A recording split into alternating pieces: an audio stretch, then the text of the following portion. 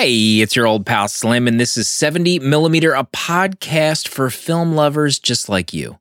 Every Monday, I chat about recently watched movies with my close friend and artist, Danny Haas. That's perfect. That's absolutely perfect. Put it right next to porn on Letterboxd for me. And my close friend and movie insider, Protolexis. Danny obviously taking performance-enhancing drugs with this art that he's been producing. Has anyone seen this art? Every month, we have a new theme that guides our featured discussion for that episode. And this month, it's The Last Temptation of 70mm, films focused on the spiritual, the religious, and the beyond. And Danny's pick for this week is The Last Temptation of Christ by Martin Scorsese. Is it really the most blasphemous movie ever made, or is it a low-budget snooze fest? Let's find out now.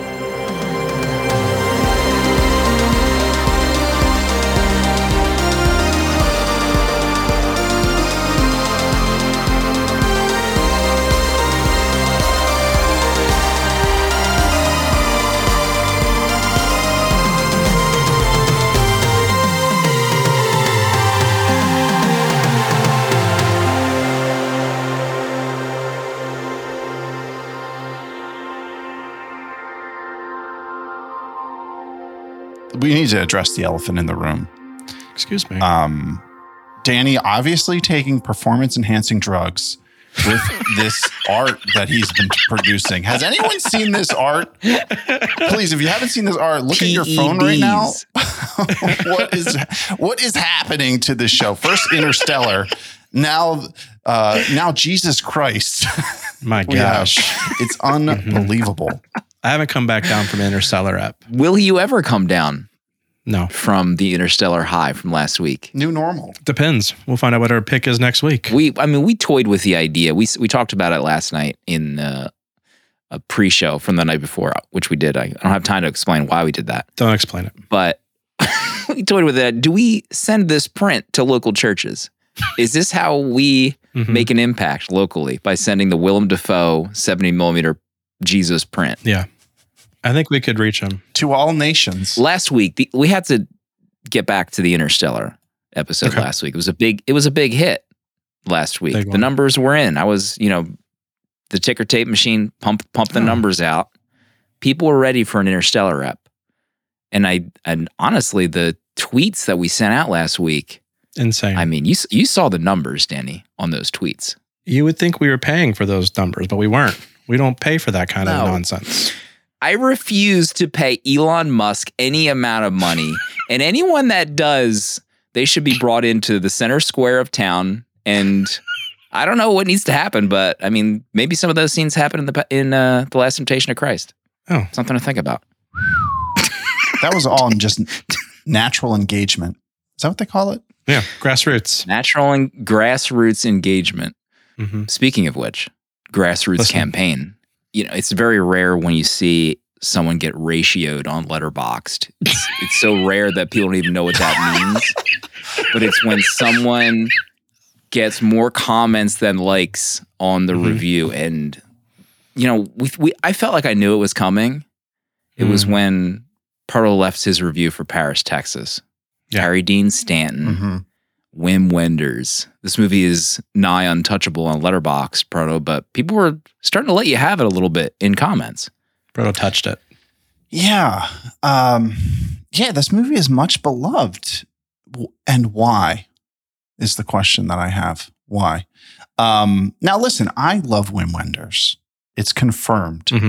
I gave 5 stars to his Until the End of the World. I'm probably one of the 5 people on the planet that has seen this movie. Okay. I mean, I loved Wings of Desire as well. But I will say that all of Wim Wenders' movies do have like a very deliberate, slow pace. They take their time. And I love the content of both of those other movies that I saw. But I didn't really love the content of Paris, Texas. So I think the slow, deliberate pace of that movie, the vibes just couldn't carry me through it. So I left it at I gave it 2 stars. I just didn't really care for it, and I didn't really love the Harry Dean Stanton performance, who we'll be talking about later on. Stay tuned. It just didn't work for me, and maybe that's because I wasn't fully engaged by the end of it. I read a couple reviews, and people said, the last act of Paris, Texas is one of the greatest scenes in cinema, period. But after 2.5 hours of this movie, I wasn't willing to, be engaged at that point. So maybe at that point, that's why it didn't hit for me. I did read a really great review from friend of the show, Brian Formo, Letterboxd employee, who had a really great breakdown, I think, of the movie and what worked. And when I read that review, I think I really appreciated the movie and like what it was trying to communicate. Just as I was watching it, it didn't really work for me.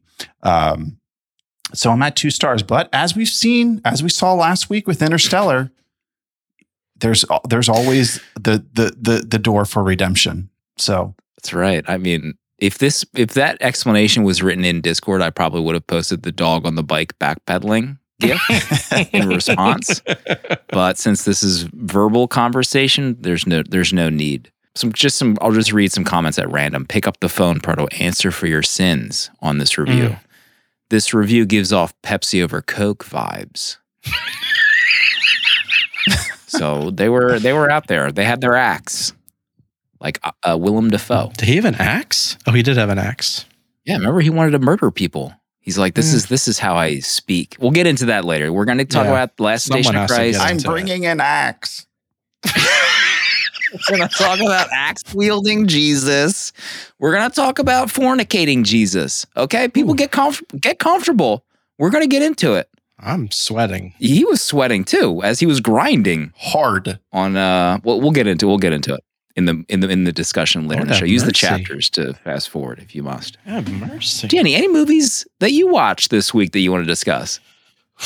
Listen, I didn't watch any movies this week. Here we go. There's so much TV on right now, okay? Succession, Ted Lasso. You're watching Succession. Of course I watched Succession. What? What are you talking about? Season 4, I didn't know you watched that. Yeah, I love that show. How long have you been watching that for? Since day 1. Wow. Day 1 suckhead. Right? Yeah, that's what they call us. Fans are suckheads. Yeah. Yeah. Suckheads. Thank you. Mental image. But there was a movie that I watched the week before that we didn't talk about. I caught Shin Ultraman, the follow-up to Godzilla from the same studio, and I had a great time watching that film. It was a lot of fun. I needed to sit down so I could read Japanese subtitles the whole time. Right. I don't read Japanese. I read English subtitles for Japanese movies. That's what I meant to say.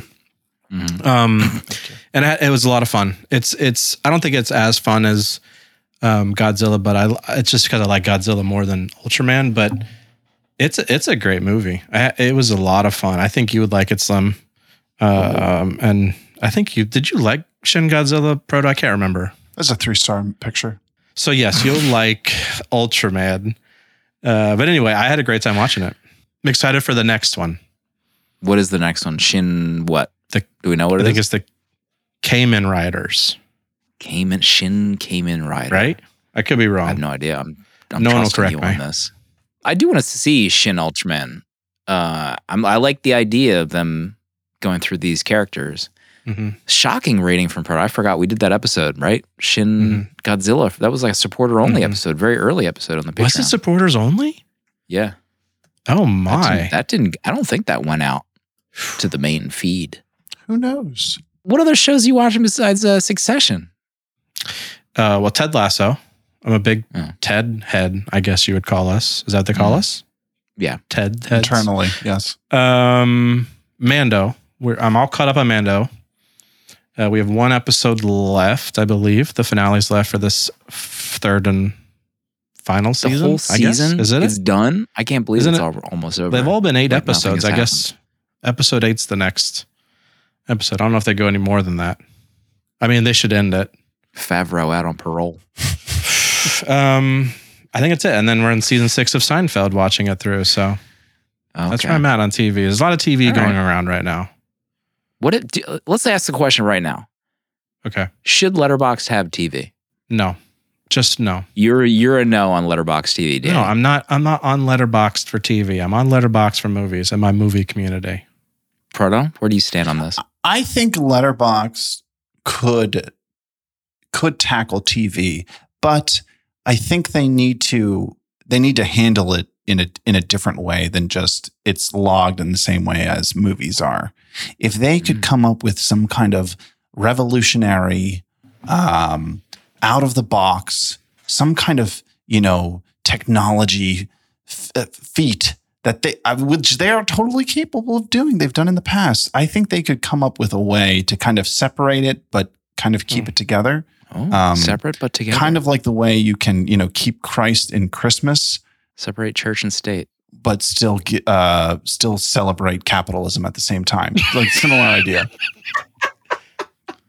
The thing is, let it out. I feel like I'm going to have to mute TV because it's like, what if it's not even on by default? What if it's a switch that you got to enable to see it happen? Like that's perfect. Movies. That's absolutely perfect. Put it right next to porn on Letterboxd for me.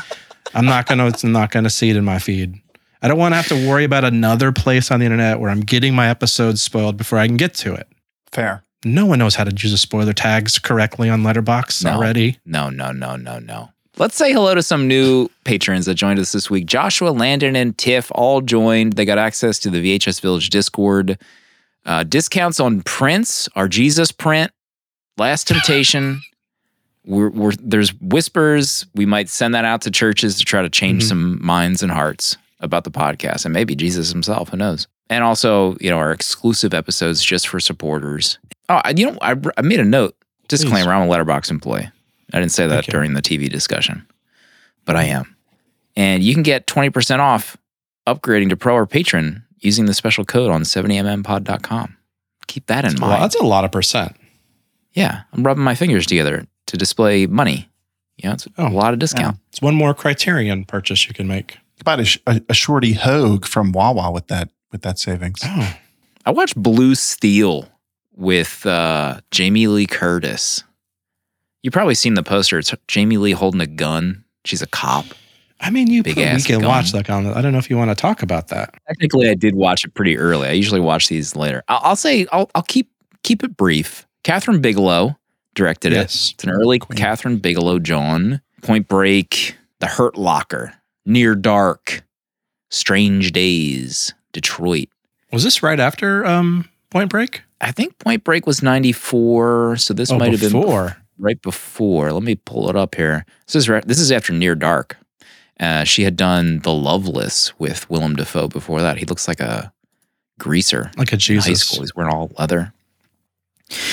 But she's a rookie cop, and it's like her first week, she murders some guy that had a gun who was trying to rob a convenience store or like supermarket.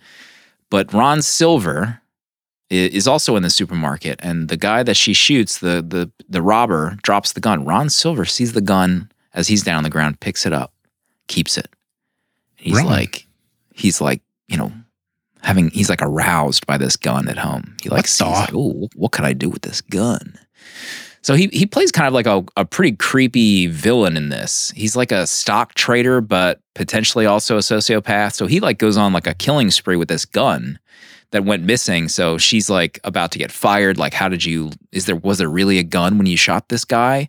So her job is in turmoil. Unbeknownst to her, she actually starts dating Ron Silver.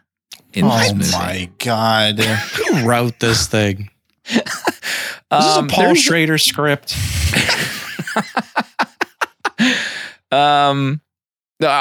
She knows she's dating. Unbeknownst to her, that he's the one who's killing everyone with a gun. Clancy Brown is in it. He's in like 50 Star Wars shows. He's got a great head of hair in this, though.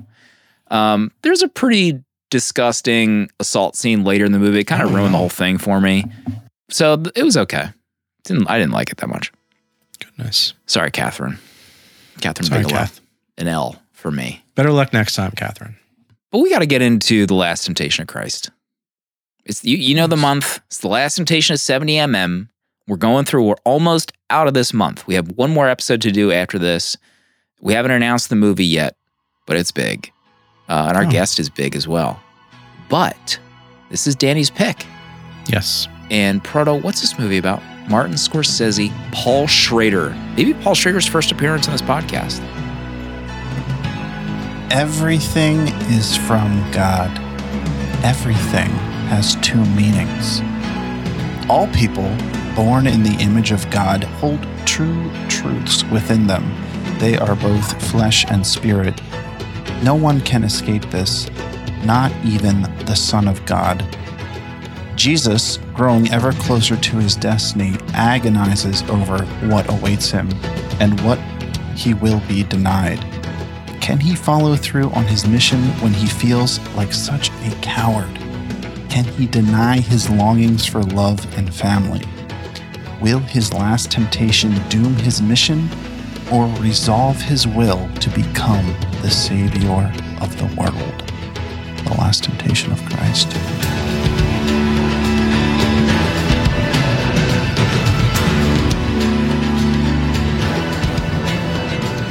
I had some reviews I wanted to bring up here. I had one I wanted to just call out. There was a theme that I started to see among villagers in our community. The Last Temptation of Christ, 2.5 stars. It was well made and looks good, but I was often bored and just felt like Jesus was unbelievable. Maybe I just don't like Willem in the role. Or maybe Harvey Keitel didn't belong in the same country as this production. Who knows? A lot of Harvey Keitel bashing in the Discord. I mean, you saw his hair. That's from Trainer, by the way. He was a ginger. Who knew?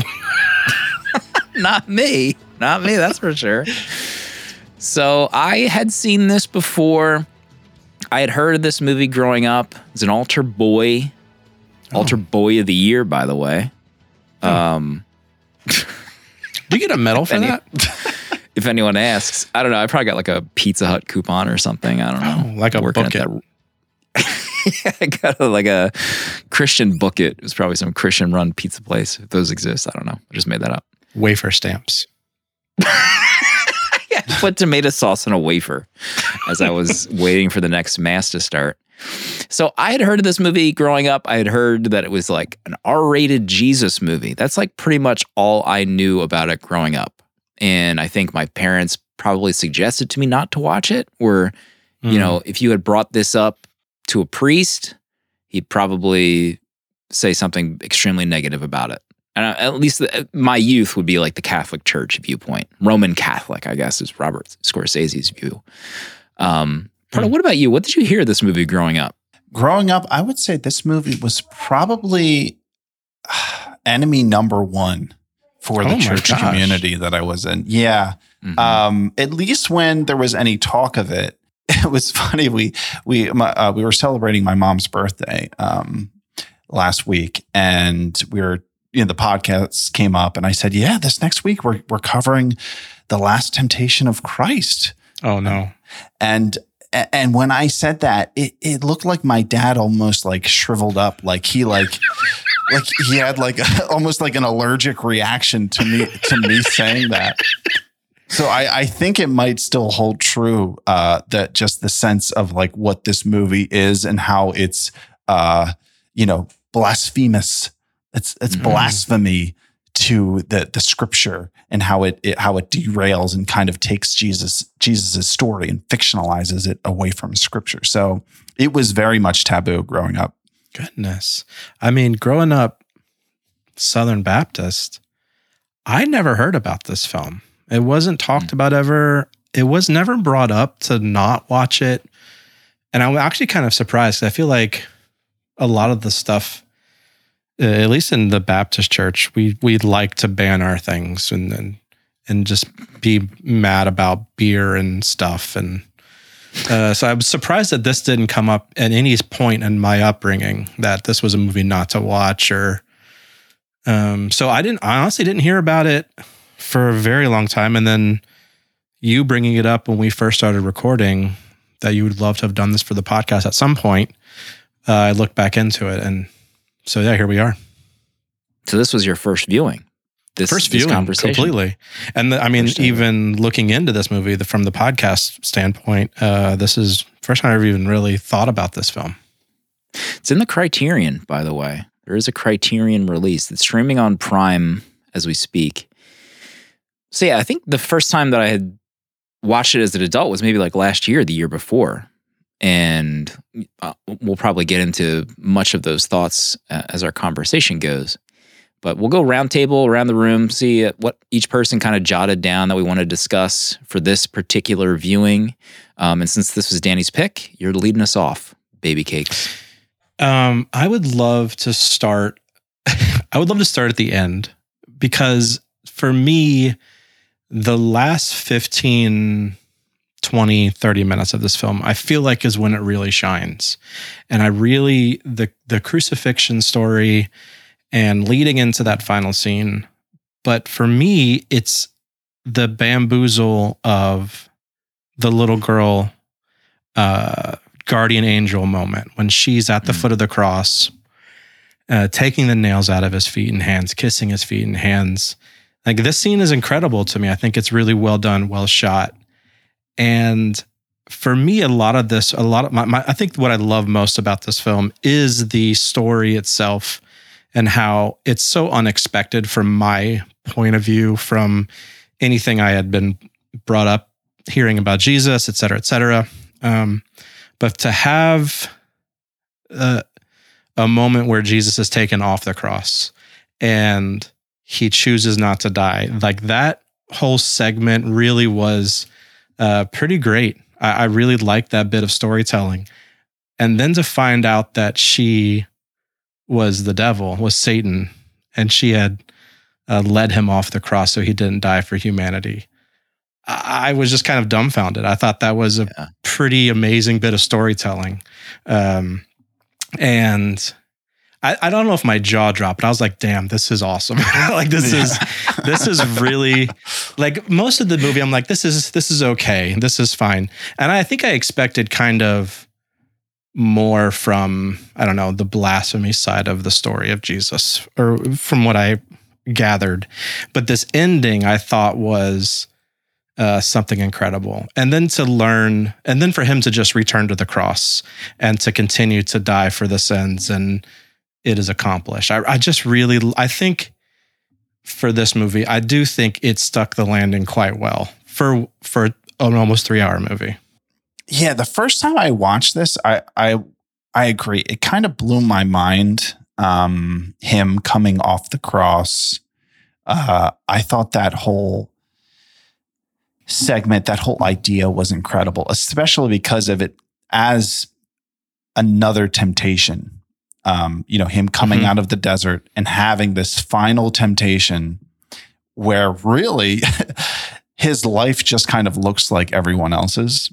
Rather than when he's in the desert, he's tempted by, all the power in the world, all the riches in the world. And this last temptation is like, what if you could just be a normal guy and marry the love of your life and have kids and just live a quiet life? And that's basically like what 99% of all humanity has. And that's kind of like all that he wanted. I think it's like, it's really beautiful, and it really connects to it. It makes it so easy to connect to your own life in that way. I had completely forgotten about literally the last Temptation of Christ when I watched this like last year. And I was like blown away. I was like, wait a minute. He's not crucified. What's happening here? And he's living a life. He gets, a life with Mary Magdalene. Like, so this guardian angel says, tricks him. It's like, oh, you've done it. You did all, you did such a great job. God's finished with you. You can go live a life now.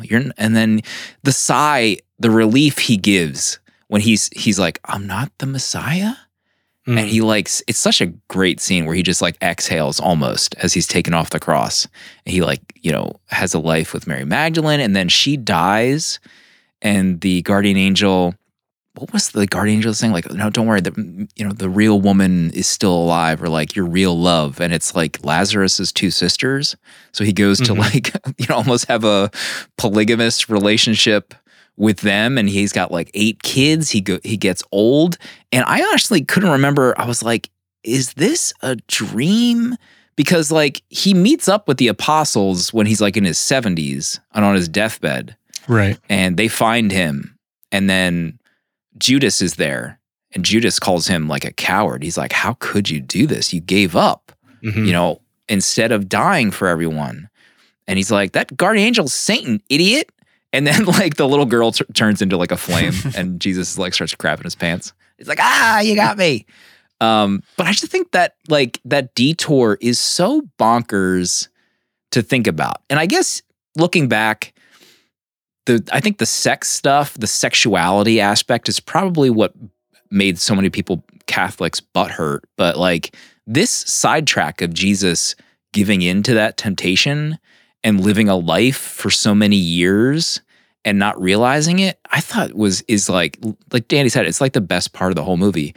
And when he meets up with Paul, Harry Dean Stanton, before that, remember how he like the Saul to Paul journey, and Harry Dean Stanton Jesus finds him and he's like, hey, I'm Jesus. I'm the guy who was on the cross. Like, you're talking about me. None of that stuff happened. And Paul is like, I don't need that to happen for the legend to be real. People will believe in a legend. Just a minute. What's the matter with you? Look around you. Look at all these people. Look at their faces. Do you see how unhappy they are? Do you see how much they're suffering? Their only hope is the resurrected Jesus. I don't care whether you're Jesus or not. The resurrected Jesus will save the world, and that's what matters. Those are lies. You can't save the world by lying. I created the truth out of what people needed and what they believed. If I have to crucify you to save the world, then I'll crucify you. And if I have to resurrect you, then I'll do that too, whether you like it or not. I won't let you. I'll tell everyone the truth. Go ahead. Go on. Tell them now.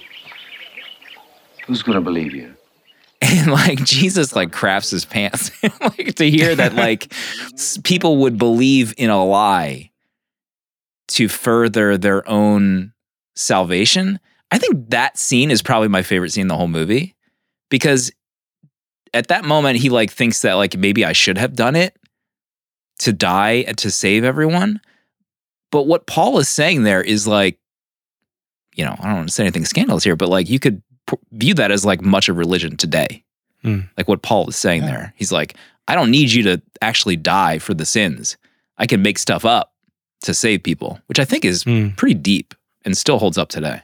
It's an homage to Batman. And like Batman said, he was he's more than a man, he's an idea. It's the same with Jesus. You'll chase me. You see Batman hobbling up the back of the Dark Knight movie. Why are they chasing Batman? Why are they chasing Jesus? I love that scene with Harry Dean Stanton too, especially because I think like the message that Paul is giving in that scene is basically like in the Bible. I think it's like in the early part of Acts where I think he's in Athens, and he gives basically like this whole message, like his testimony in the same way in the scene. And I agree with everything you said. It was just like Willem Dafoe being so dumbfounded at the idea of like, wait, I don't need to be the Messiah for all of this to matter. Like him having that realization is so great. And you're so right, because like there's so many people in this living today who would say like, these things didn't actually happen, but we're still living in the reality of what Christianity has, the effect that it's had on the world. So if it happened or didn't happen, the effect is still the same. So regardless of what you believe, and in the same way, like what Paul is saying in those moments, it's like, we don't need you to be real anymore, because we have this story, this ideal that we can carry with us to preach and to like give this good news to people. I listened to the director's commentary. We talked about that like podcast feed. It said like G-pop. I can't remember what the hell it's spelled, but there's a podcast RSS feed that posts director's commentaries. Very valuable. But the one that they put up for Last Temptation of Christ is just Scorsese and Schrader. There's a longer version on YouTube that includes the co-writer and Willem Dafoe. I don't know why they would post a cut up version of that, because Willem's stuff on the commentary is actually pretty cool. But Schrader is like a historian. When you listen to him talk about the book and like the thinking behind all this stuff about how like God is a headache to Jesus to start the movie, like those visions that he gets, like God is the strongest headache you'll ever get, which I thought was a fascinating way to put it. But he even mentions, like, and I kind of forget, but like in the Bible, like Paul is the reason why everyone knows these stories anyway. He even said like a weird phrase. He's like, Paul walked the known earth 4 times on his feet to spread the gospel. So I highly recommend listening to the director's commentary. I think it's on the Criterion disc if you have it, but it's also on YouTube for free. Pardo, what's yours? What's the first thing you want to bring up? The first thing I would want to bring up is Judas and Harvey Keitel in this role as Judas. So I think the first thing that blew me away when I first saw this movie was The Last Temptation and that final act and how it kind of turns the whole story on its head. But the thing after that, definitely the runner up, is the telling of Judas' story as Jesus is like right-hand man. He's portrayed as really like the one disciple who actually has strength to do anything, that like all these other men that are following Jesus are just these weak individuals who really are kind of lost. But Judas is the one who has a mission and is holding Jesus accountable. And Jesus even says like, you are the strong one. And the fact that it's presented as, rather than Judas being a betrayer of Jesus, that he is following Jesus's command to betray him, to sacrifice him, to like, I need you to hand me up. And that like really blew my mind the first time I saw this. And I just love that portrayal of Judas, because that's like just nothing. That's just like nothing that I had ever seen before for this person of Judas. Yeah, in the commentary, Scorsese and Schrader even mentioned that while they were making the movie, they thought that was going to be the main thing that people would get upset about. Like how Judas was shown to be that backbone in this whole like conversation with Jesus. But he like essentially even said like nobody really cared or focused on that and being upset by it, because that is a pretty, if I remember correctly, a pretty strict or a pretty big deviation from Scripture. I will say I had quite a hard time taking Judas seriously for a bit, and only because it felt like this was probably like a tape that he could have mailed in to, try out for Bilbo Baggins in a live action. I couldn't take his look in this film. It was, it just was very hard taking Harvey seriously. And honestly, it took me a long time. I mean, honestly, probably till the end to take this movie seriously. There's a lot about it that I wasn't connecting with, but the Judas part, I think also he comes, not just his look. I mean, his look is one thing. It's a special look, but he comes on so strong in the beginning when he's beating up Jesus for making the crosses. And it was so jarring, and I wasn't prepared for that. And there was just so much about that performance that I don't know. I had a hard time taking it seriously. And it wasn't, I mean, it was fine. Like it was fine. That's kind of how I feel about it. Yeah. There was a lot of Harvey Keitel ribbing in our Discord about his look and his voice. To be honest, I didn't mind it that much. I didn't think he was like out of place. I don't know, maybe just because I have had institutionalized memories of his performance in this, so it's like hard for me to drift away from that thinking. This will drift into, I guess, my first point, but it's about Jesus the man. And like Harvey is like insulting him, like, you're a Jew killing Jews. You're a coward at the beginning of this movie. He's making the crosses for the Romans to crucify his people. And Jesus is like right there when someone's getting, the nails through their feet and their hands. He's literally tying their feet together, which is nuts. So like with my upbringing, which I've mentioned before is not like kind of where I am now, but that is like mind blowing to me to see the like, and this is talked about in the commentary bit of like separating Jesus the man with like Jesus, the the deity or the God or, the vision, like something that's higher than that. I never saw any of this stuff growing up. Jesus who's like a person. Jesus who's like a person who's struggled with the idea that you have to be crucified to save people. Like, this is your calling. So like him building these crosses like at the beginning of the movie, it was like mind-blowing to me when I first saw this. And him grappling with the idea of it, him dancing and smiling. Like when I first saw those scenes, I was like, whoa, Jesus dancing and smiling? What the? Like, I've never seen any of this. Like you're just so used to these paintings and like the scripture of everything just being so by the book, because like, I remember when I was a kid, like nothing changed in the Catholic Church. Everything has been done the same for the last like however many hundreds of years. So like when you see this character of a man being in struggle, I thought those are pretty powerful scenes in my opinion. Yeah, I think watching this, that was my main takeaway, is that, and I wrote this in my review when I initially saw it, is that growing up, one thing that I longed for was to be able to imagine Jesus more as a man than as God.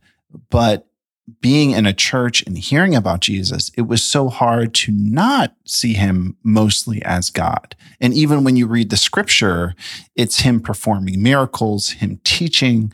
So all the things you get about him feel more like the God side of things rather than the man side of things. And this is more like 90% of him as a man than it is as a God. So that aspect of this movie just really felt like it was giving me just this understanding and this view of this person that I had never seen before. And I think that's the thing I most appreciate about this, regardless of whether, most of it's fiction or, it doesn't follow scripture. That doesn't matter. The fact that it just as a tool that it could allow me to imagine him as a man and not as God is what I really appreciate. Seeing this, what would my youth have turned in? Not like I turned out screwed up, but I mean like religiously. Like I'm agnostic. I don't know what the hell is going on this planet and out there. But like, what would things have been different if the church really did view Jesus as a man with struggles that went through, hard times, had to make like tough decisions, who didn't always make the right decisions. That's probably what I would have wanted from a church. Like, and I'm not talking about like Catholic Church or whatever, but like a community that like makes it okay for you to feel like you're going to screw up. You're not going to know what to do. You know who else thought the same? Jesus. Like that would have resonated with a lot of people, I feel like. So that's just kind of the last thing I'll say about that. It's really funny because I sit here and I listen to you guys say this, and I think I don't connect with this film because of that. I remember very specifically so much of the sermons growing up, how it was so leaned into how Jesus was tempted exactly like us, and he went through our same struggles, and it was almost not like beaten into us, but mainly into the a lot. I mean, obviously into the my groups, the Sunday schools that we were in was all boys, and so it was like leaned into like he struggles like you, and this is exactly what he went through, and he is God because he never succumbed to the temptations, et cetera, et cetera. And I feel like none of this movie felt shocking. It all felt fresh. Like, yeah, this is what I kind of expected. And that's why I think I really loved the ending the most, because of how off the wall it was for me. But I don't know. There's so much of it was just like, yeah, this is kind of how I pictured it a bit. And I don't know why in a Southern Baptist church I got that kind of idea in my head, at least to stick with me till now. But it's really weird. It's really funny to hear you guys talk about this, because I feel like that's probably how I should have been brought up in believing in God, but I always had a flawed kind of view of it. Not flawed, and you know what I mean. But right. Anyway, I think that's why I'm not connecting with this film like some do. Mm-hmm. This is just a random note. How about drinking wine in what presumably is 100-degree heat constantly? It's like the only thing they drink. It's 85 degrees, the wine. The thickness of that wine is too. hotter than room temperature. It's 50% vinegar.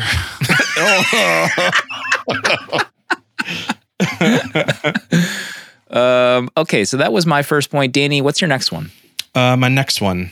I'm going to roll into that and who I was just talking about. I did not connect with this film in a way that I felt like I was reading so many reviews of people's takes on this. Honestly, I found until the crucifixion scene, I honestly found this movie quite funny. And to the point where I paused it at one moment because I was laughing so hard. And Casey was shocked at how hard I was laughing. Once I saw Casey's review come in, I kind of had an inkling. No. She hated this film, but it was over. She had seen this film before. There's a moment where she's being stoned and he steps in front of her and he says something to Irvin Kershner.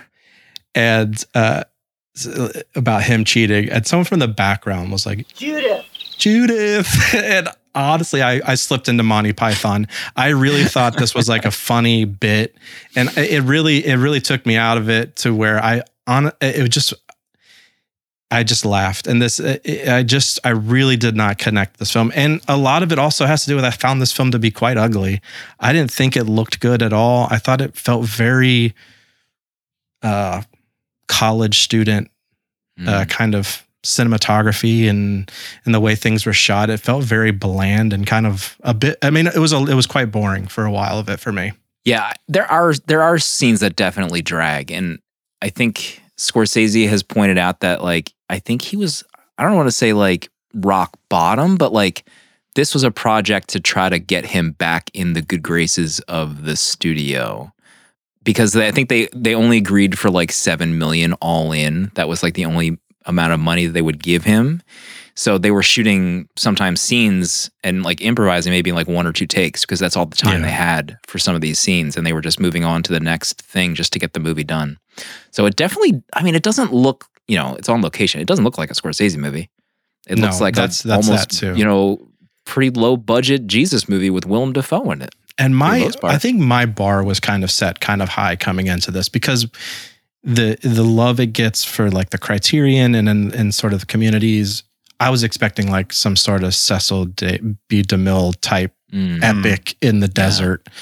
So when I'm just watching him like draw circles in the desert and just sit there with a terribly bad green screen moment with the lion, it's very interesting. I was bored. I was just really bored with this film. Wow. Yeah. I had that thought about like, a lot of the scenes where there's crowds, it just doesn't look good. It doesn't really look like a crowd. It looks like there's 30, there's like 20 extras and they're all like doing the tomahawk, motion. and then like when Jesus starts like flipping tables, it like he does it in like 3 different scenes. There's always a guy in the background who's doing like the shrug with his hands up. Like, what is this guy doing? As if that would be a natural response to a guy coming through and destroying your livelihood of just like raising your hands up. So there's like a lot of scenes, even the scene at the beginning with Judas where he's like in a fight and like stabbing a guy. There's like people who are like just in the background, just like moseying about like nothing's going on.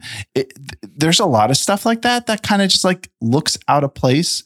And I kind of had the thought when I was watching it this time that I would have almost preferred that there was like none of the miracle scenes. And I almost don't even know why. I almost like, I think I would have liked this movie better if they would have just not even gone there with him being like the literal, because I feel like by having him perform the miracles, you're like taking a stance that he is the one, like he is God in this. Like that's what Scorsese is saying. Like, oh, he actually is performing these miracles. But I feel like if you left those out, it would have been almost like more interesting to just not include those scenes. And I feel like they weren't really necessary.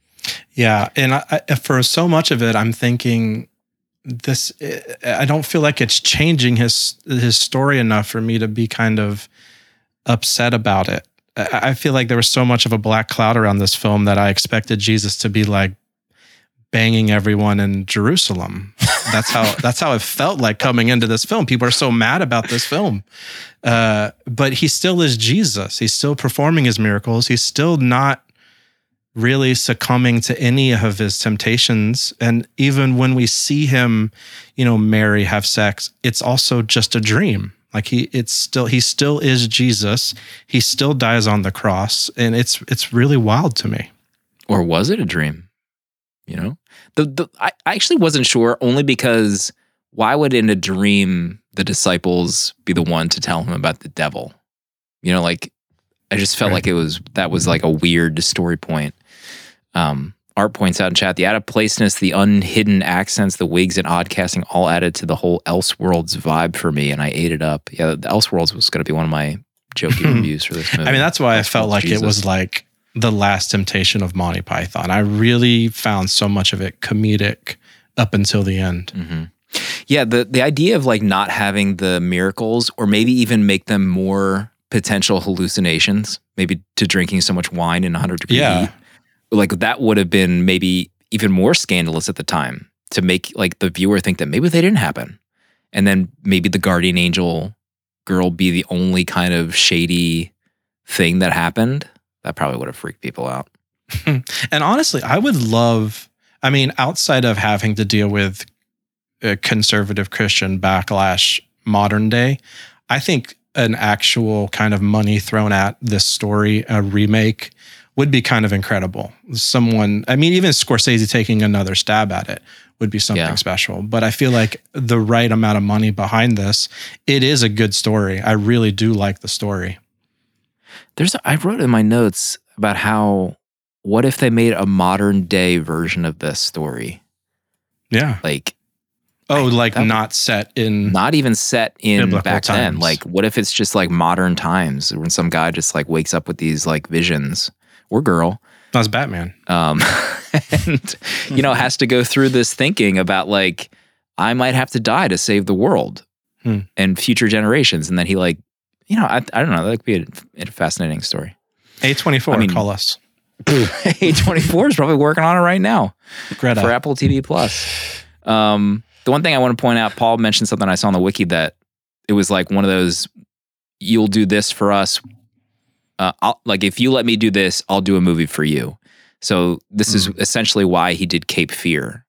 Like this was kind of like the handshake and Color agreement. of Money, I think too, right? Color of Money was right before this. Yeah. Cape Fear came out after Goodfellas. So he did this, then Goodfellas, Cape Fear. Proto, next on your list. Next on my list, the idea of the duality of all things, that idea that this movie represents. And I wonder, I'm really curious to read the book, because I feel like this is maybe the crux more so of the book, because even though the story is about Jesus, I feel like the story really is more about like the human condition. And even how the movie starts with a quote from the author of the book, where it says it's the story, it's based on the exploration of the eternal spiritual conflict, which is something that I would say like all people experience, whether you like it or not.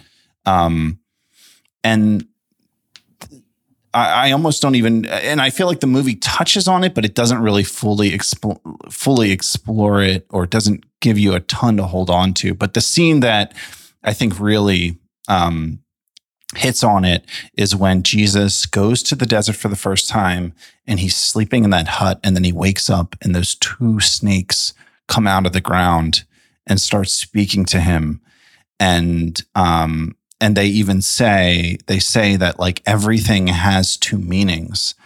And as someone who grew up as a Christian, I feel like spending 25 years reading the Bible and trying to decipher like what all of this means, one of the main things that I came away from was with that, like there are two meanings to everything, and that there's like two sides to everything. And that this, even with the character of Jesus, they get to it of like, he thinks like the message is love, But then there's the character of Judas who is saying like, well, no, we need a sword. Like we need to like rise up and fight the Romans.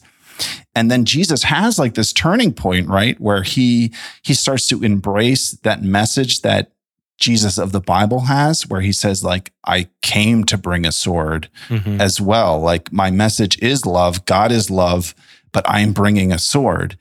So there's like this dual message in the same thing that the movie hints at. I don't think it fully explores it, but it shows up in different parts of the movie that I really appreciate. And I'd be interested to finally have you watch Silence, Proto, Scorsese's other, religious exploration. You haven't watched that yet, right? I have seen it. He has seen it, but it's been too long to remember anything about too long. it. All right, maybe another viewing, because I think Art had pushed me to watch it maybe, but I think it does the same things. But I think I ended up with the same thought that like, hey, he doesn't quite get there. And then I wondered like, maybe that's just the whole point. Maybe he doesn't want to like find out or tell you. And it's just up to you to kind of figure it out, judging with what you have in front of you, which I appreciate, but doesn't really work for me. Peter Gabriel.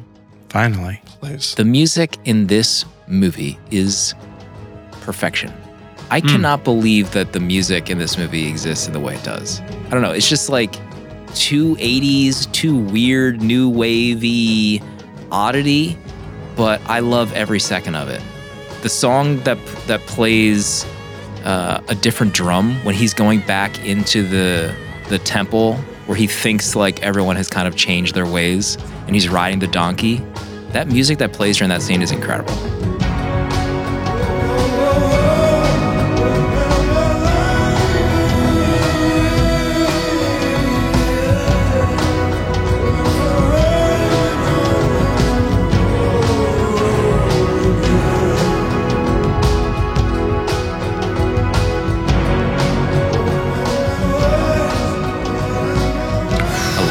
Then he freaks the F out anyway, because he still sees that like nothing has changed. But obviously, and even the last song that plays during the crucifixion, it's insane. I can't believe that. I don't know, the forethought of Scorsese to go with Peter Gabriel to have like this kind of mixture of different cultures to produce the music for this movie. I loved it. It's incredible. Did you look into how he came to working with Peter on this? I did.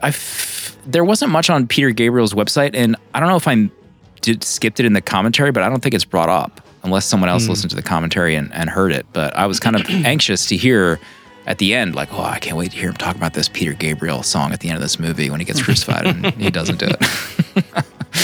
What did you think of the music, Danny? Did you like it? Yeah, I definitely liked it. And I think I liked it for all the reasons kind of everyone does. It's a real interesting juxtaposition with what you're watching on the screen. I really like any movie that does that, where it kind of goes out of its way to have a score that's not, I mean, this almost feels like Tangerine Dream, kind of, I felt like I was watching Suspiria. It's kind of like this score that kind of doesn't really fit what you're watching, but also it fits. I mean, there's something about it that really is amazing. That scene you're talking about specifically with the donkey scene and flipping the tables and all that kind of stuff, there's a real for something that's kind of 80s synth, there's a real earthiness to it. There's something very grounded about it that kind of connects you to what you're seeing on the screen, but at the same time it elevates this movie so much more than not.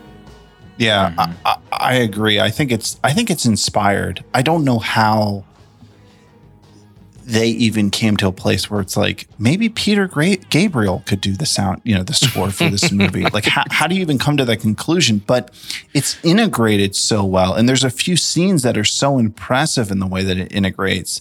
I remember the first time I watched this, the scene with John the Baptist, and, they're kind of having like a rave at the River Jordan, and there's drums that are playing, and it's almost like there's like an orchestra there, or there's like people banging on a drum, but it's actually it's the Peter Gabriel music that's like integrated into the scene. Yeah. And it's done in so many different scenes in the same way, where as if it's like, it feels as if it's of the time, but meshed with this music that was very of the moment. And how they came to a point to even be able to do that, I really don't understand it, but it works so well. I totally agree. I think it's amazing, the whole entire score in this. Maybe it was divine intervention. God, yes. I really was thinking about Interstellar when I was watching this, because I feel like it's the same kind of thing. You have a very sci-fi heavy movie with something that's very organ, like breathy kind of organ music. And then you have this, which is like 80s synth, but we're watching Jesus walk through the desert. And it's very, they both have had their separate ways on making the music work with what you're watching on screen. When I was looking to see kind of like how they came to work together, I got an article that was on like petergabriel.com where they interviewed the engineer, Peter Gabriel's main engineer on the album Passion, which is what it's called, Nige Tassel. No idea if that's the correct pronunciation, but he was even saying how like when some of the North African artists came in to record, you know, he had to like get everything set up with like the levels, and he was like, he said he saw like instruments he'd never even seen before or never had needed to record before. He like didn't know how to like work the levels. He's like, I don't want to get blown out, to the point where he was like recording them and like heavily monitoring the levels. Like, oh my God, this sounds amazing. I don't want to lose this recording. And later in the article, he points out about how they recorded the Wells Cathedral Boys Choir singing a piece from Gabriel that he wrote, and they like felt it was like the most perfect piece for the movie, and they wanted to share that with like Martin Scorsese. Like, this is, you know, here's what we have so far. Here's one of the tracks, and they're playing it during the the scene where the guardian angel tells Jesus like, you're done. And Marty's like, we actually can't use this music at all because this is the most blasphemous scene in the entire movie. And I've already got people with death threats against me. So like, we can't use this beautiful piece of music for when the Satan tricks Jesus off the cross, which I thought was hilarious. Danny, final point. Or honorable mentions. I'm not sure if I'll still go with final point. While I was bored for a lot of this, I think Willem acted his ass off in this film. I think he really went for it as Jesus, even though it's a very Willem Dafoe Jesus, which I found interesting. I think a lot of me not connecting with this also is just it felt like a very Broadway performance of the Jesus story. The accents, this felt like we were in a New York theater or something. But I think Willem does a great job. The moments where he's very passionately speaking to a crowd or yelling, and his little monologues are very well done. And I feel like he just kind of liked this role. I watched a couple interviews with him, and he kind of sings praises of work with Marty in this. And there's just something about Willem. I think if it's anyone else, I'm not quite as captivated into this Jesus as I am. I think there's an oddness about Willem in almost anything he's in, but I think that's what kind of is very captivating about him as an actor. And I think for a movie that has the black cloud over it of being blasphemous about Jesus, I think he kind of fits this role kind of well for this film. Yeah, he brings his Willem weirdness to this role. He's not an actor. Like, I could have seen maybe like another actor who would have fit at this time is maybe like Daniel Day-Lewis. But Daniel Day-Lewis would have kind of like melded or like kind of disappeared into like the role of Jesus.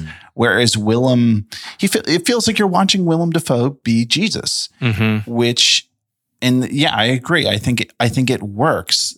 Like, there was just so many like line deliveries he has. Like, he doesn't even try to talk in a different way. It's just very much like I was dying laughing when he's at the wedding and he turns the water to the wine and he says, you know, go over there and make sure. Do it. Like, just like, yeah, his delivery. His mouth is like a mile wide, and just like the way words come out of it. And he doesn't try to hide it at all. He's just like totally himself. And I think I agree. I think it just fits for this story. He was so smug in that scene. You almost wanted to slap him right in the face. Like, okay, we get it. You changed the wine. Change to wine cheese. I'm the son of God. I'm the son of God. Check it again. There was a moment in the commentary with Willem, which I loved. He was talking about the final scene where he like says that he wants to be the Messiah, you know, like to finally like, yeah, crucify me. He said that his first attempt at that was so bad that he felt humiliated. It was like so poor. And like Marty came up to him and was like, it's not really what we're going for. Maybe we can give you another one. And he said he used that in the take that was used in the movie. Like he felt so defeated and like downtrodden that that's what he used to get that final scene. Oh, wow. That's in the movie, which I thought was fascinating. Frodo, number 3. So even though we talked about like this movie is low budget, and not everything looked great, maybe scene to scene, I really love the costumes in this. I love I don't know if this is like accurate, but just like all the tattoos that like the women had on them. It just looked really compelling.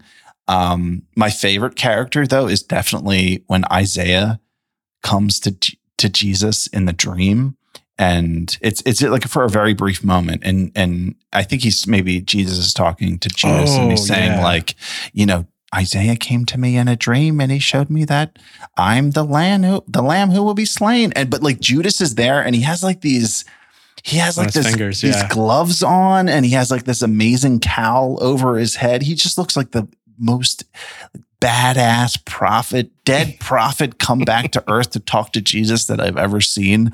And I just loved like all of the robes and the costumes that they wore. And even though they might have looked like they just pulled them off of like a costume rack, for whatever reason in this movie, it really worked for me. This movie has like a very strange balance between feeling very much like they're just shooting a movie very obviously, but then also having stuff that feels like it really fits or just looks good. I don't know how else to explain it, but I really enjoyed a lot of that. How about Jesus's fit when he saw Paul? He looked like Luke Skywalker from Return of the Jedi wearing that black cloak. Like if anyone Paul maybe has a screenshot of Jesus in the black cloak, but I was like, I'm getting Luke Skywalker vibes right now from Jesus walking around here. It's very strange. Imagine Willem in Star Wars? My God. Oh, God. In the dome? Are you kidding me? Put him in the dome. Dome him. Yeah, the kind of like low budget aspect of it, it probably sucked at the time to be forced into that and have to do quick pickups and shots and everything. But, you know, looking back, I feel like this version is probably what I prefer. You know, that kind of like low budget running gun style to make this movie. It worked for me too. We haven't talked about Mary Magdalene at all. I love the scene when he like comes to her like brothel at the start of the movie. I mean, that's also probably like an early scene where you realize what you're kind of getting into. Where he like he like needs forgiveness from Mary. We're almost here like reading into it, like were they, you know, together before, but maybe something happened that kind of forced her into this life of prostitution, perhaps. Probably also a blasphemous thing for people to see when this had come out. But yeah, like that idea of those characters being real people, I think just really resonates with me when I watch this movie. So, I mean, we've kind of already covered that a bunch, so I don't have to go too deep on it. I do have a ton of honorable mentions. Let me just see if I want to bring out any of them. I mean, crucifixion looks painful. Stonings look painful. Crucifixion, like those rocks that were hitting Mary and Jesus. Like, oh my God. Can you imagine getting stoned? Jeez. Imagine like looking out your window and like, oh, they're doing a stoning. Let me see what's join going in. Irvin Kershner wanted to stone the S out of them. It was insane. Like he was bloodthirsty at getting a classic murder. Zebedee. Also, like the disciples still kind of like walking with him and following him, but still like they're unsure. Like they're not all together in. They all still have their own little hang-ups and like they're not perfect. It was cool to see that in the movie as well. That scene gave me Forrest Gump vibes where he's like walking and then like it would cut to like just more people following Jesus. You know, that scene of Forrest Gump where he's like, he just decides to start running and then he has like the crowd behind him. Oh yeah. Obvious Forrest Gump homage from Scorsese. The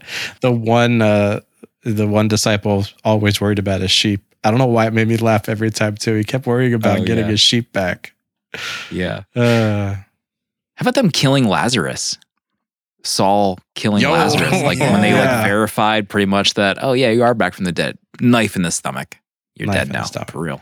The Lazarus scene was pretty cool though. When Jesus did like the jiu-jitsu to bring him out of the tomb. Yes. That was amazing. I don't know what, that was all of a sudden. He was just like, just bringing him out. That was rad. Lazarus looked good though. I was really wondering if they're going to give us like zombie Lazarus, but he did look pretty creepy. He was acting kind of creepy too. Like how many weeks or days has it been since he was risen from the dead and he was still kind of like out of it? He's not like, high-fiving everybody. He's still like, he looks ill. When they asked him what it was they ask him what it was like or something being dead or... Oh yeah. Like, did you really want to come back? Or like, I wish they would have leaned in like, did Lazarus want to be resurrected? Like, does he want to be brought back on earth? Like, he'd already gone over. Yeah. Final honorable mentions, Danny, and letterbox rating for the Last Temptation of Christ. I think I don't have any honorable mentions. I joked about the desert scene, but I did like the desert scene when the snake comes again to tempt him when he's sitting in the circle and the fire is rad. Like that's a rad scene. And I like the quick cut when that Scorsese does with him throwing the apple seeds into the ground. I liked that kind of editing that where the tree grew. For me, we didn't even talk about David Bowie in this. That I was expecting him more than just a 2-minute scene, but he was cool. I enjoyed this film. I did like it. I thought for me a lot of it was boring and comedical, and I didn't connect terribly well. I think I expected something a lot more extreme than what this was. I think I expected, from what I read about all the negativity around it and what happened then, the attacks on the theater that people were watching, and however Blockbuster not carrying the VHS of it, and so much drama around this. I was expecting something absolutely insane, and it really was it was fine. It was a fine movie. Ending, I said, stuck for me. I really loved the ending. So I'm at a 3-star for this. I'm at 3 stars. 3 stars. 3 stars for Jesus. Blessings. Proto? So we talked about Harvey Keitel. I just want to say that I'm on the pro Harvey Keitel scene. I feel like all of these characters, it kind of has like a little bit of like a, New York City, like what if Jesus was from New York City type of vibe, right? With all these characters.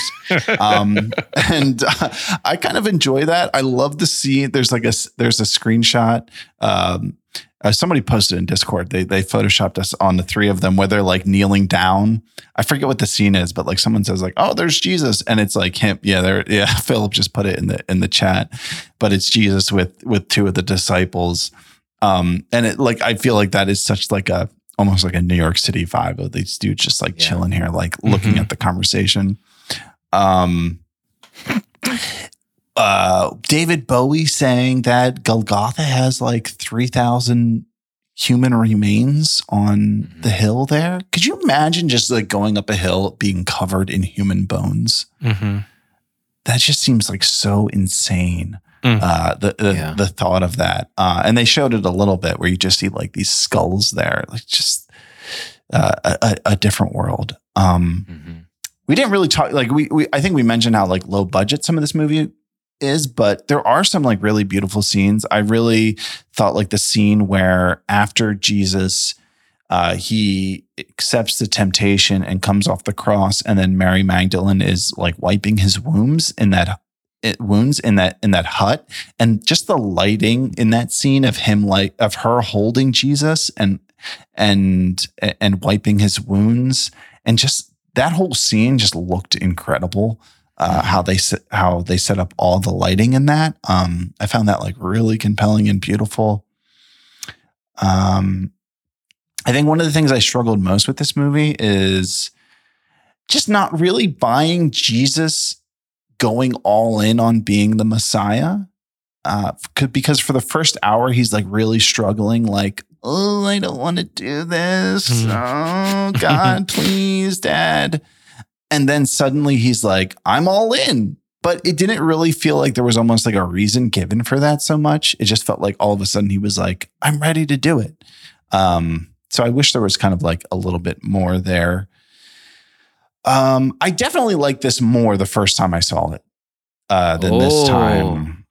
I think it's because of just like the initial like hits when just hitting me for the first time of seeing all these things and like coming back to it. It just didn't have as much of the same effect, being fresh.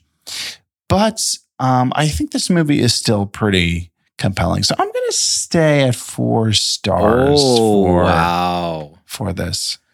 The old rope-a-dope on that one. I wasn't sure if we were getting a 3-star. Love to see Jesus woodworking. That was one of my notes. Interesting. God is the ultimate headache. Thought it was a great way to view this. Going through my honorable mentions here. Lucifer telling him he's not a man. He's the son of man and more. I thought that was a cool angle too. Lucifer kind of like goading him on. Confirming it, yeah. Yeah. I think I saw Yoli mention this, or someone mentioned it in chat. One of my notes was Jesus a Slytherin when he was talking to the snakes. Jesus parcel tongue. Jesus the first Slytherin. Oh no!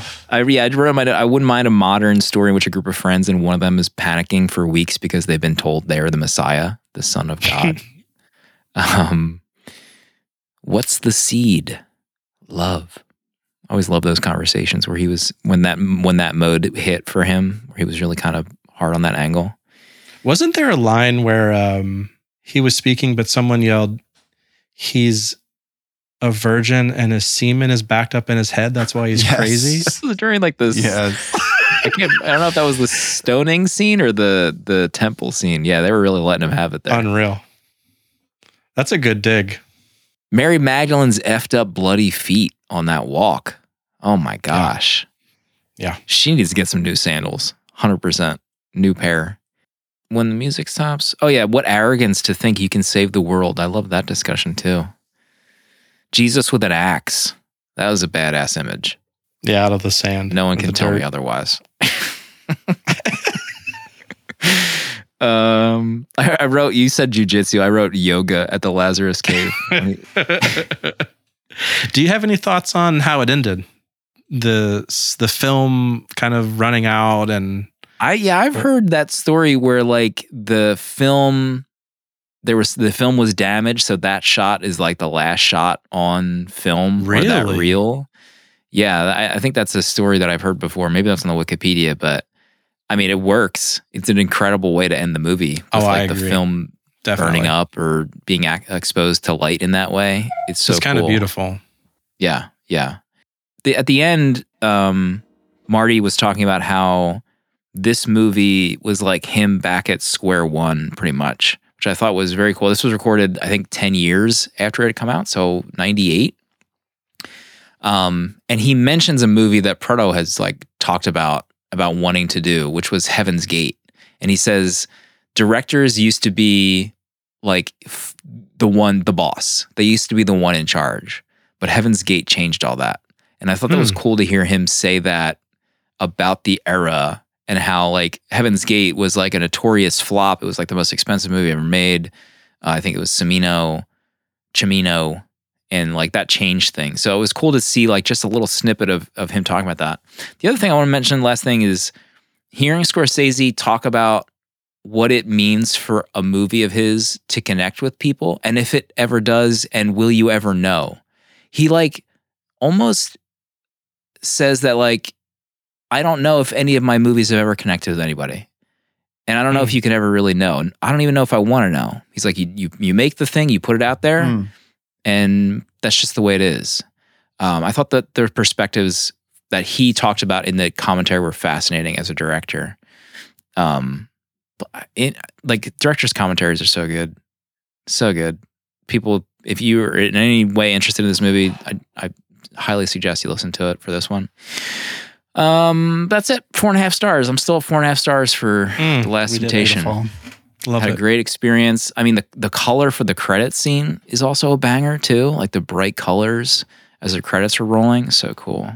I mean, that Crown of Thorns art that it opens with for that title card is gorgeous. Oh my God. Oh yeah. The blood. How about him just standing there with a crown of thorns on his head? That shot of him where it's just black and he's just his face right at the screen. That's a great shot. Yeah. Yeah. And Schrader's like a scholar. I think he said he's like, he's Calvin.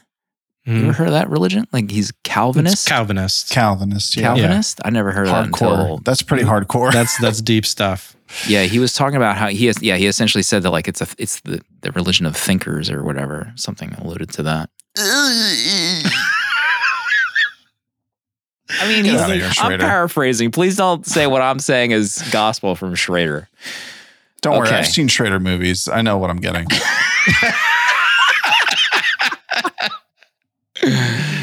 Okay, I think we have a letter to get to before we talk about next week. You can leave us a letter at 70mmpod@gmail.com. Okay, so subject line, appreciate you. This comes from Nick. Hi, 70mm hosts and fam. This is Nick. Czar83 in Discord, or if you're slim, Caesar. Just wanted to say thanks to the group for all the fun, laughs, community, and great times. I've had a rough few months after losing my dad in December and an uncle just this past week. It's so nice to be able to disconnect and listen to great episodes, pop into the Discord, and see it all abuzz with activity on all sorts of subjects.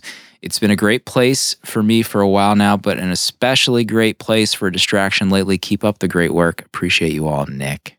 Nick, we appreciate you. The amount of things going on in this Discord. There's a lot. There's so many things. There's so many things I have muted. I have no idea. But it's great. Nick, we're obviously glad we could help in some small way. Been there. We're here. Next week, we got to talk about next week. How do we even talk about next week? How do we even get to this? The last week for Last Temptation of 70mm. It feels like it's been going on for months, but we're almost out the door. So next week we have a special guest. We talked about it last week. I talked about it on Dune Pod. You can listen to my Rollerball episode on Dune Pod. That's Jason Goldman, co-host of Dune Pod. Maybe you don't listen to Dune Pod. Who's Jason? Why should I care? Jason's former. I'm gonna rattle off some accolades. Please. For Jason Read right the now. back of his trading card. His CSV trading card. Former VP of Twitter. Yes. He did something at the Obama administration. Who knows what that is? You know, maybe it was some kind of chief digital officer, I think. Right-hand man or something. No one knows. I actually didn't know this, but Jason has a degree in astrophysics. Did you know that? What? Yeah. I think I maybe knew that. Maybe I heard that on a previous Dune Pod episode. But more important than all that, we DM with Jason all the time about watches. Love watches. Love watches. We're DMing back and forth about watches we see on Instagram, watches we can't afford. Jason has an extensive watch collection. It's very impressive. But that might be half the episode next week. Good. If I could be honest with you. So Jason's pick for next week. Let me pull it up on Letterboxd here. Boopy, boopy, boop, boop, boop, boop, boop, boop. What's the average rating? 4.0. 4.0 average. 4.0. 8 Academy Award noms. Oh, gosh. What are the 3 rings? Academy Award wins. One of them went to Danny's Boy. Streaming on the Roku channel. It's streaming everywhere. Pluto, Vudu. It's on Hoopla, Canopy. Support your local library if you're able. 1971, Norman Jewison, Fiddler on the Roof. Mamma mia. It's finally happening after all these years. Is Art sitting down? I think this might have been one of Art's prayers. Art wanted Yentl. Some of Art's suggestions, I don't know. Yeah. But Fiddler on the Roof, about a milkman in a village who attempts to maintain his Jewish religion and cultural traditions as outside influences encroach upon his family's life. Pardo, you ever seen this movie? I've never seen this movie. Never seen it. Very excited. Never seen it. Very excited. Never seen it. Danny, you never seen it. This No. wasn't playing on a VHS in the Baptist huge. church growing up? No. Fiddles are outlawed. Straight to confession if you even think about a fiddle. Doing anything with a fiddle, really. Charlie So I'm Daniels excited for Band. Devil Went Down to Georgia. It's You ever heard 3 of it? hours? No. Jason, no. Jason. 179 minutes. Oh, Jason. boy. Ooh, I'm looking up some averages here. I see Kev has this as a 5 bang. Kev, What haven't Kev 5 bang? That's the real question. It's got to be a shorter he's list. tossing out 5 bangs like they're Easter candy. Loaves of bread feeding the Co-host 5,000. co-host of the Austin Danger Pod. Quote unquote masterpiece, tears of joy and sorrow in equal measure. That's from Kev, 5 stars. Kev 316. Soph, our dear friend Soph, what's she at? What is she at? 4.5 stars. Oh, This is a musical, by the way. What? This is a musical. Excuse Are me. we prepared for that? 3-hour musical? Am I what? Ty McGowan. I think he played on the Houston Astros a couple years ago when they won the World Series. Congrats. The music, the cinematography, the choreography. This is the greatest movie musical ever made. What? 5 stars. What? So that's what we're looking forward to next week. That's We'll 3 see if it hours. holds. That already drops it down a star. Pardo, any closing thoughts this week as we venture into the final week and somewhere brand new next month? Well, you know what you shared about what Martin Scorsese said about his movies, you know, like, will anyone connect with them? I think that's the same thought that I have about this podcast. Oh. You know, will anyone connect with anything that we do? You know, this episode, previous episodes, future episodes, anything that we'll create. And I guess, you know, we'll never really know. But we can hope. And if anything's true, I think Marty, he says he doesn't know, but I've connected with things he's done. I have. I mean, have you seen Goodfellas? When are we doing Goodfellas on the show? Please. Ray Liotta, Close out please. The Last Temptation of 70mm with Goodfellas. It's time. But I mean, that gives me hope that someone has connected with our show as well. So it's a nice sentiment. Absolutely. Next week, Fiddler on the Roof.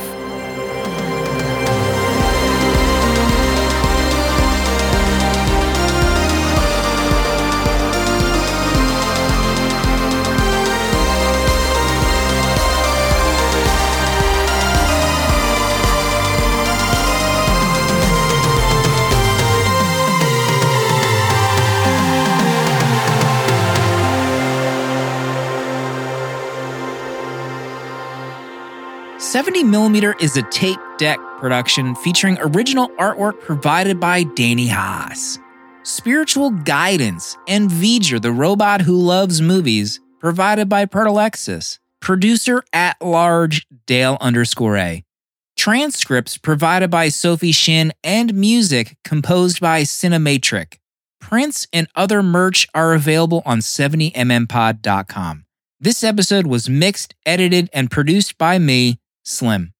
Support our Patreon for access to our VHS Village Discord to talk movies with new friends, access to our exclusive episodes in the 70mm vault, discounts on merch, uncut episodes, and a physical membership card mailed to you. To check out other Tape Deck podcasts, find the link in the episode notes. And if you'd like to support our friends at Letterboxd and upgrade to pro or patron status, you can do so with a 20% off discount using the links on 70mmpod.com. Goodbye. This is a Tape Deck podcast.